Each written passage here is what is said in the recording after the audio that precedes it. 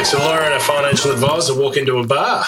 Well, then what happens, Dave? Well, the question comes out, what's 2023 going to bring for business owners and consumers? It's a big year. It's a big year. I think the big thing that jumps out to me is that we have some certainty now. We know sort of what's ahead of us. There's lots of challenges, but we know what they are. Last year and the year before, we had no idea. We're shut down. We're not shut down. COVID's over. It's still going. It's the new future. It's not the new future. It was all very confusing. And I think this will be the year businesses can plan and households can plan and can know what's ahead of them, albeit those things, there are some challenges ahead, I think. Yeah, look, I don't disagree. I mean, I just think, yes, there's an element of certainty around there, but I think it's probably the most topical stuff at the moment is inflation and interest rates. Yeah. Like as a business owner. Yeah. I mean, to me, that is so topical at the moment. And I think it's not just in Australia, it's globally. Everyone's talking about it. We were told in late 2023, no interest rates until 2022, no interest rate increases until 2024. Yeah. And we've now had 9 increases. It'll be kind of interesting to see where it goes. But, I mean, my view on that is that inflation is going to continue. Mm-hmm. No qualms about it. And interest rates are going to continue to go up. Like it is. Yeah. Probably the only way, the easy money. And it's interesting when you talk to people, they go, but interest rates are flying up. I'm like, no. I take a different perspective on that. My view is that interest rates are normalising. Yeah. They were so low for such a long period of time that it was just such easy money for a lot of people. It's like, no, we're kind of coming back into a normal position. And unfortunately, there are some people that have only ever really seen cheap money. Like it's and I think you do just get used to it. I certainly did. I thought, the good times are going to keep rolling forever. Giddy up, everyone, let's go. yeah, that's right. But obviously, if you're sensible about it, you're putting aside some money and planning for the future. But not everybody's doing that, and not everybody can do that, Yeah, look, I do think, as we're talking about the topic for today is what will 2023 bring for business owners and consumers. That is definitely one scenario. I think, one aspect is for those that purchased, for instance, real estate with a mortgage attached during the pandemic. Unfortunately, some of them may be in a position that they've got negative equity coming into the property because it potentially has dripped a bit. Yeah. But also, you've got those that locked in some really quite cheap money, sub 2% interest rate for 3 to a 5 year period, that they're moving from a 2% or sub 2%, but they're probably closer to a 5 or 6% interest rate. And I think if people hadn't been building that buffer, it's going to be a real challenge for both consumers and, the business owners. Because also a lot of the time you've got the business owner that potentially have used, especially if they started a business, they may have their principal place of residence as security for their business debt as well. Yeah. Business debt's starting to blow out. Yeah. Business debt's already at 8-9%. Yeah, you might have had a few tough years depending on the type of business you are. Correct. For us, a lot of our clients have done very well through COVID. They've just travelled as normal because of their industry, and others have obviously fallen off a cliff, and others probably somewhere in between. And so there's plenty of businesses around who struggled a bit for the last few years, so the business hasn't been returning what it used to, and their primary place of residence is their security for the business loans or whatever, and that's now becoming more expensive. And then inflation and labour shortages and all these other things are all stacking up, so it just becomes a tight. You've got to tighten your belt across the board for a lot of people who were previously doing quite well and who now are just, they say you've got to save your money for a rainy day, and people say, well, it's raining. Yeah, and it's, I do think there is definitely a lot of discussion around this cliff that will flow through. I think there's been a bit of a lag. I know I've been talking to a few people over the last couple of weeks, and there is a real sense around there that discretionary spend, has kind of just dial back a little bit. I mean, you've got, JB Hi-Fi was out this week saying we're seeing it in that discretionary spend. I've just been talking to different people and they said, it was that e-commerce space during COVID was just fantastic. We were moving stock like there was no tomorrow. Yeah. And that's definitely coming back. Yeah. They said we're having to really kind of manage that. That's interesting. I've heard that too. But then if you wander around the city and have a look in the restaurants, they're all full. Right? Yeah, see, I spending their money. They're just like, people aren't at home, cooking pasta and rice. They're out dining out, and they're buying used cars like nobody. Can't get a used car, and luxury cars, are all being sold out. There's a huge waiting list on new cars. So people are, and maybe they're just not going to Europe or haven't gone to Europe for a while, so they're going to spend their money on something else. Look, I don't disagree. I think there is definitely two camps. There are people that have been, the business has been fantastic over COVID. Their business is good, or they've been paid really well. They've managed their, funding or debt position over the COVID period. And so they do have a little bit of a buffer. And even if interest rates for them come back, they're not excessively geared into that principal asset. Yeah. And so from their point of view, they're like, well, it's not really that's such an issue. And I agree with you. You ring some of these restaurants to book and be like, yes, thank you, Mr. Martin. That will be April, first week of April, we can take your booking. I'm like, what? Yeah. It's February. Yeah. I do think people, but I do think also I am hearing anecdotally information from people that they're saying, look, yes, because we've had some of these bookings for dinners and they've gone, and even they've said, oh, my God, it was so expensive. We've walked out of there. It was a beautiful meal. I mean, a really good night, but it was $150 or $200 a head. Yeah. And they're like, 5 or 6 years. Wow. Like, I'm happy to spend, but, it was meant to be a nice sort of casual sort of dinner, and it's blown out. Now, maybe the way that they drink may have, helped a little bit. But there's no doubt about it. Just going out to eat is more expensive. I mean, I've got 4 kids, and we just go out to dinner. Yeah, I used to be able to do it for sort of $200. I reckon we'd struggle to get out the door before $350. Yeah. Even if you're having a sort of casual meal. Yeah, like it's just got more expensive. So I think definitely those days of that easy, I'll just do it.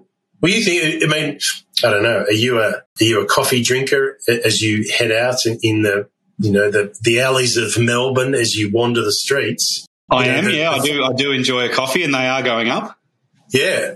Someone said to me the other day they went and got a coffee and it was like $6 or $6.50 for a coffee. Yeah, well, that reminds me of road trips to Uluru and going along the way, and you go to roadhouses in the middle of nowhere and you get the worst coffee you've ever had for about $7.50. I started buying those like a milkshake, a coffee milkshake, whatever they are. They're really bad for you. But you're like, well, I'd rather have one of them than have this dirty water that they're selling for $7.50 in the middle of nowhere. But now you're doing that in Melbourne, So it's ridiculous. Yeah, I mean, the topic.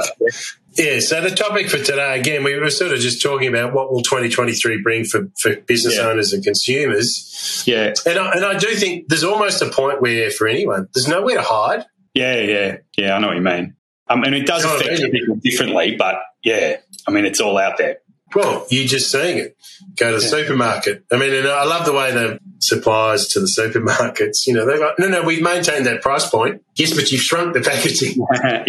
Yeah. Well, this is the thing that really strikes me about what's ahead for this year. It's a collective. There's labour shortages. There's higher interest rates, and it seems to be associated with that. There's poorer access to finance. You can borrow less, There's supply chain, interruptions, and they're all coming together. So when you go to a restaurant, you're getting affected by the supply chain interruptions because they might be closed, or they might be, if they are open, they might be charging more. You're getting affected by the labour shortages, the supply chain issues, things aren't available, whatever.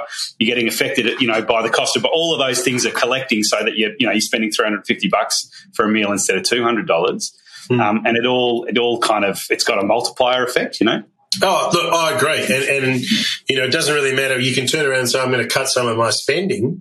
Yeah. I mean, we got a notification from our utility provider that said, we just want to let you know, based upon your current usage at home, we're anticipating a minimum $1,500 increase in your bills for the next 12 months. Now, you multiply that through every household, and that was just for gas. That didn't include electricity. Yeah. You multiply that across the board, and this is where I think, more so probably for business owners is there's definitely going to be challenges ahead. They're just different all the time. Yeah. But the big one will be, how do you maintain your margin? Yeah. in your business? Great question. You can go, I've got to cop this, it's like, no. So there will be this increase in prices that will need to get passed through, because if you're getting a 15, 20, 30% increase in your input costs, that no business can continue to maintain that sale price if their input costs have gone up. And that's a big challenge that we see with a lot of people, is they're not as close to their input costs as they perhaps should be, or they don't really understand their margin as well as they should. And so all of a sudden it's like, trade's pretty good. Where top line's good. It's like, yeah, but let's look at the bottom line. What are your input costs? And I think that's going to be one of the big things for business owners, is being across their numbers. How is my margin being affected, and can I continue to pass through, if appropriate, price increases? Because there's a point where you say, I can't keep absorbing this because I'll go out of business. Yeah, I think that's a great point. I talk to clients all the time who really are obsessed with their revenue. The revenue. Oh, business is up. I've got more revenue. That's great. But their costs are going up, and perhaps some of their products they've got a good margin on. Some of them don't. Some of their services got a good margin. Some of them don't, and they don't really understand the difference. And so the first point is knowledge. You've got to understand what your inputs are in relation to each of your lines of business. It might be you're making money over here, and you should just stop doing that altogether, or it might be that you focus on lifting the margins in the underperforming ones, or whatever it is. But really, a lot of that comes down to pricing, getting the pricing right. And I think the second part, first part's knowledge, but the second part is then you sort of got to have the skills to, whether that's legal skills, getting your contracts right, or the guts, if you like, the communication skills to talk to your customers and explain why prices have got to go up if they do. And I think a lot of customers are more open to it. Sorry, go ahead. Yeah, and I think there's got to be the confidence. It's that if you're delivering a product or service that you have a belief in, and you provide a quality service or product, like there's a point where you go, why should I take on all of this risk, tie up all of my capital in a business that it's not making me any money? There is no point in doing that, and potentially you may lose some customers. That risk is always there.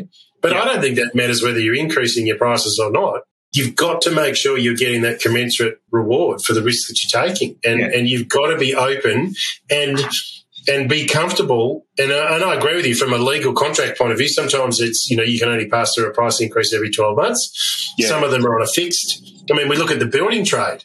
How many people are these buildings that all of a sudden, fixed contracts, and now they're like, oh, my God. Yeah. What are we going to do? So it's those sorts of things that I think the challenges for the business is, again, staff, making sure your customers and you communicate with them and forewarn them, because they will be receiving price increases for their, businesses as well. So they'll be aware that, there may be a requirement to upload increases.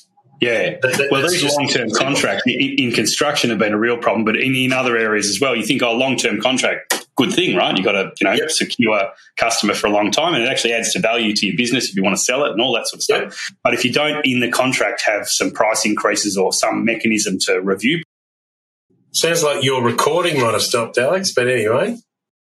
Look, we were just talking about the businesses having to stay close and understanding the margin. Yeah. Like it just, as we talk about, what will 2023 bring for consumers and business owners, is very much that focus on, what's happening with some of the fixed contracts of builders, and if that hasn't happened, and can you then go and negotiate? Like it's just being aware of, all of those circumstances for your business. It's really hard for some people to go, but it's always just ticked along. Well, now there's a point that the impacts of, I do think, the RBA governor was in front of the government Senate's committee yesterday, and part of his commentary was around just a lot of people don't understand the impact of and the severity of inflation can have on an economy. It's been so good for so long.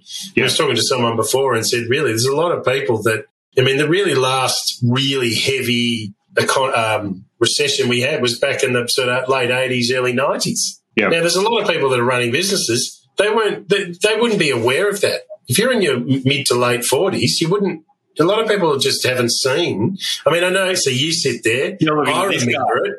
Yeah, I remember that. Inflation's never really been a big issue for me. I read about it in economics class at uni, but I haven't really, it hasn't made any difference. Really, this is probably the most difference it's ever made to me in my life. And I'd read about, the Weimar Republic in Germany and all this hyperinflation and, wheelbarrows full of cash and all this sort of stuff. Yeah. And it, devalued by the time you got it to the bank to put it in your savings account or whatever. But it's never really been a big deal for me, I think, because of my age group. But, I think the Reserve Bank governor's talking about, when he talks about inflation, it's about real things that could affect people. Absolutely. Really affect people. The idea that he's put up interest rates sort of flippantly, I think, is unfair. Yeah, like we need to normalise the interest rates, and we need to. I mean, I don't think inflation will be as high as it is going to be overseas, US and Europe. I think the impact will be probably a bit worse over there from an economic point of view. I think Australia will be okay, but we're definitely going to come back into a period where my view is that it will be a slightly more difficult period. But that's also an opportunity to kind of reassess what you're doing, what are you doing with your business, what are you doing with your life. Do you know what I mean? It's not all doom and gloom. Part of it is it's like, you know what? Are there some things that we've learned over the last couple of years that I could continue to put through and focus on that will be really good for me as an individual, but also for my business and also, for the team that we've built. Yeah. As much as there are some real challenges, pardon me, there is definitely some upside. And it's like, are we running a better business? Are we enjoying the business that we're doing? And are we having, or do we have some customers that really, if they don't want to accept the price increase, because we need to do that, you know what? Let's go elsewhere. I mean, you could use the same example when China turned around and said, well, we're not taking the exports from Australia. Yeah. A lot of people are going, okay, no problem. We'll go find other markets. Yeah. So now that China's opened up a little bit more, people are going, I don't know really that we want to continue to trade as to the extent that we did. You can kind of go off and do some other stuff. Got other options. I just think it's not all doom and gloom. It just will be different. Yeah, I think COVID has helped us, and this sort of time of uncertainty has helped us develop stronger businesses and think outside the box, whether that's working from home, working hybrid, whether it's working more for our better customers, understanding our margins better. They're all good business practices anyway. And this has kind of forced us to do that. If we do now less work for our better customers, less work overall, but more work for our better customers, we might make a better margin and do less work, spend more time with our family, Correct. And because you're working from home, you might be spending even more time. I mean, that's a win-win, Well, that's what I'm saying. I don't think it's all as bad as everyone. And that's what I keep saying to people. It is going to be different, and it is going to be a challenge. I think the next 12 to 18 months will be. Yeah. There's some new experiences that people would have never have either seen, felt, or heard before. Yeah, right. They just, it's an unfamiliar territory. There's a little bit of the unknown, but again, that can also give you an opportunity to sit back and reflect and kind of go, well, what could we do and how can we look at our business going forward, and as an individual, what would I like to do differently along the way? Yeah. Well, and I've got to put my legal hat on and say you got to make sure you're looking at your contracts and you're doing you know who your good customers are, and you make sure that they're paying you quickly, and that they're that you're getting the value out of them, that there's a decent margin, and that you don't, if you've got a long-term contract, that you're able to review it and all that sort of stuff. I think as a lawyer, I've got to tell everyone, make sure because we've got customers, we've got our own clients who've had long-term customers, and they've fixed a price that maybe went for 5 years for, say, a big architecture project or whatever it was. And by the fourth and the fifth year, they're doing it for free. Yeah, that's right. And really, it was a problem with the legal contract. If they'd made it more flexible, then they would have been doing a lot better. And that's impacted their life. Then they're working really hard for nothing. I mean, if you go to work every day and slave away and don't have anything to show for it. Yeah. And even if you love the work you're doing, it's still like, ooh. But I think you raised a really important point there before, is your debtors. Like that's an early warning indicator. Like, be across your debt collection. Like, do not let it just drift. I'll chase them up next week. That would be one really strong piece of advice I would give to people is keep on top of your debtors. And if people are starting to drift, then you just need to stay close to those customers from that perspective. Now, I think we've got to wrap it up here, Alex, because I think your technology is giving you a bit of grief again. But anyway, we'll close it out. So, look, we'll close out. So I want to thank Alex from Taurus Legal Management, and he can be contacted via LinkedIn at Alex Martin or via the website tauruslawyers.com. I'd also like to thank myself, David Murdoch, the wealth activist from Paxton Bridge. I can also be contacted via LinkedIn at David Murdoch or via the website paxtonbridge.com. So thank you once again for your time, and we look forward to the next discussion. Keep safe. Thanks.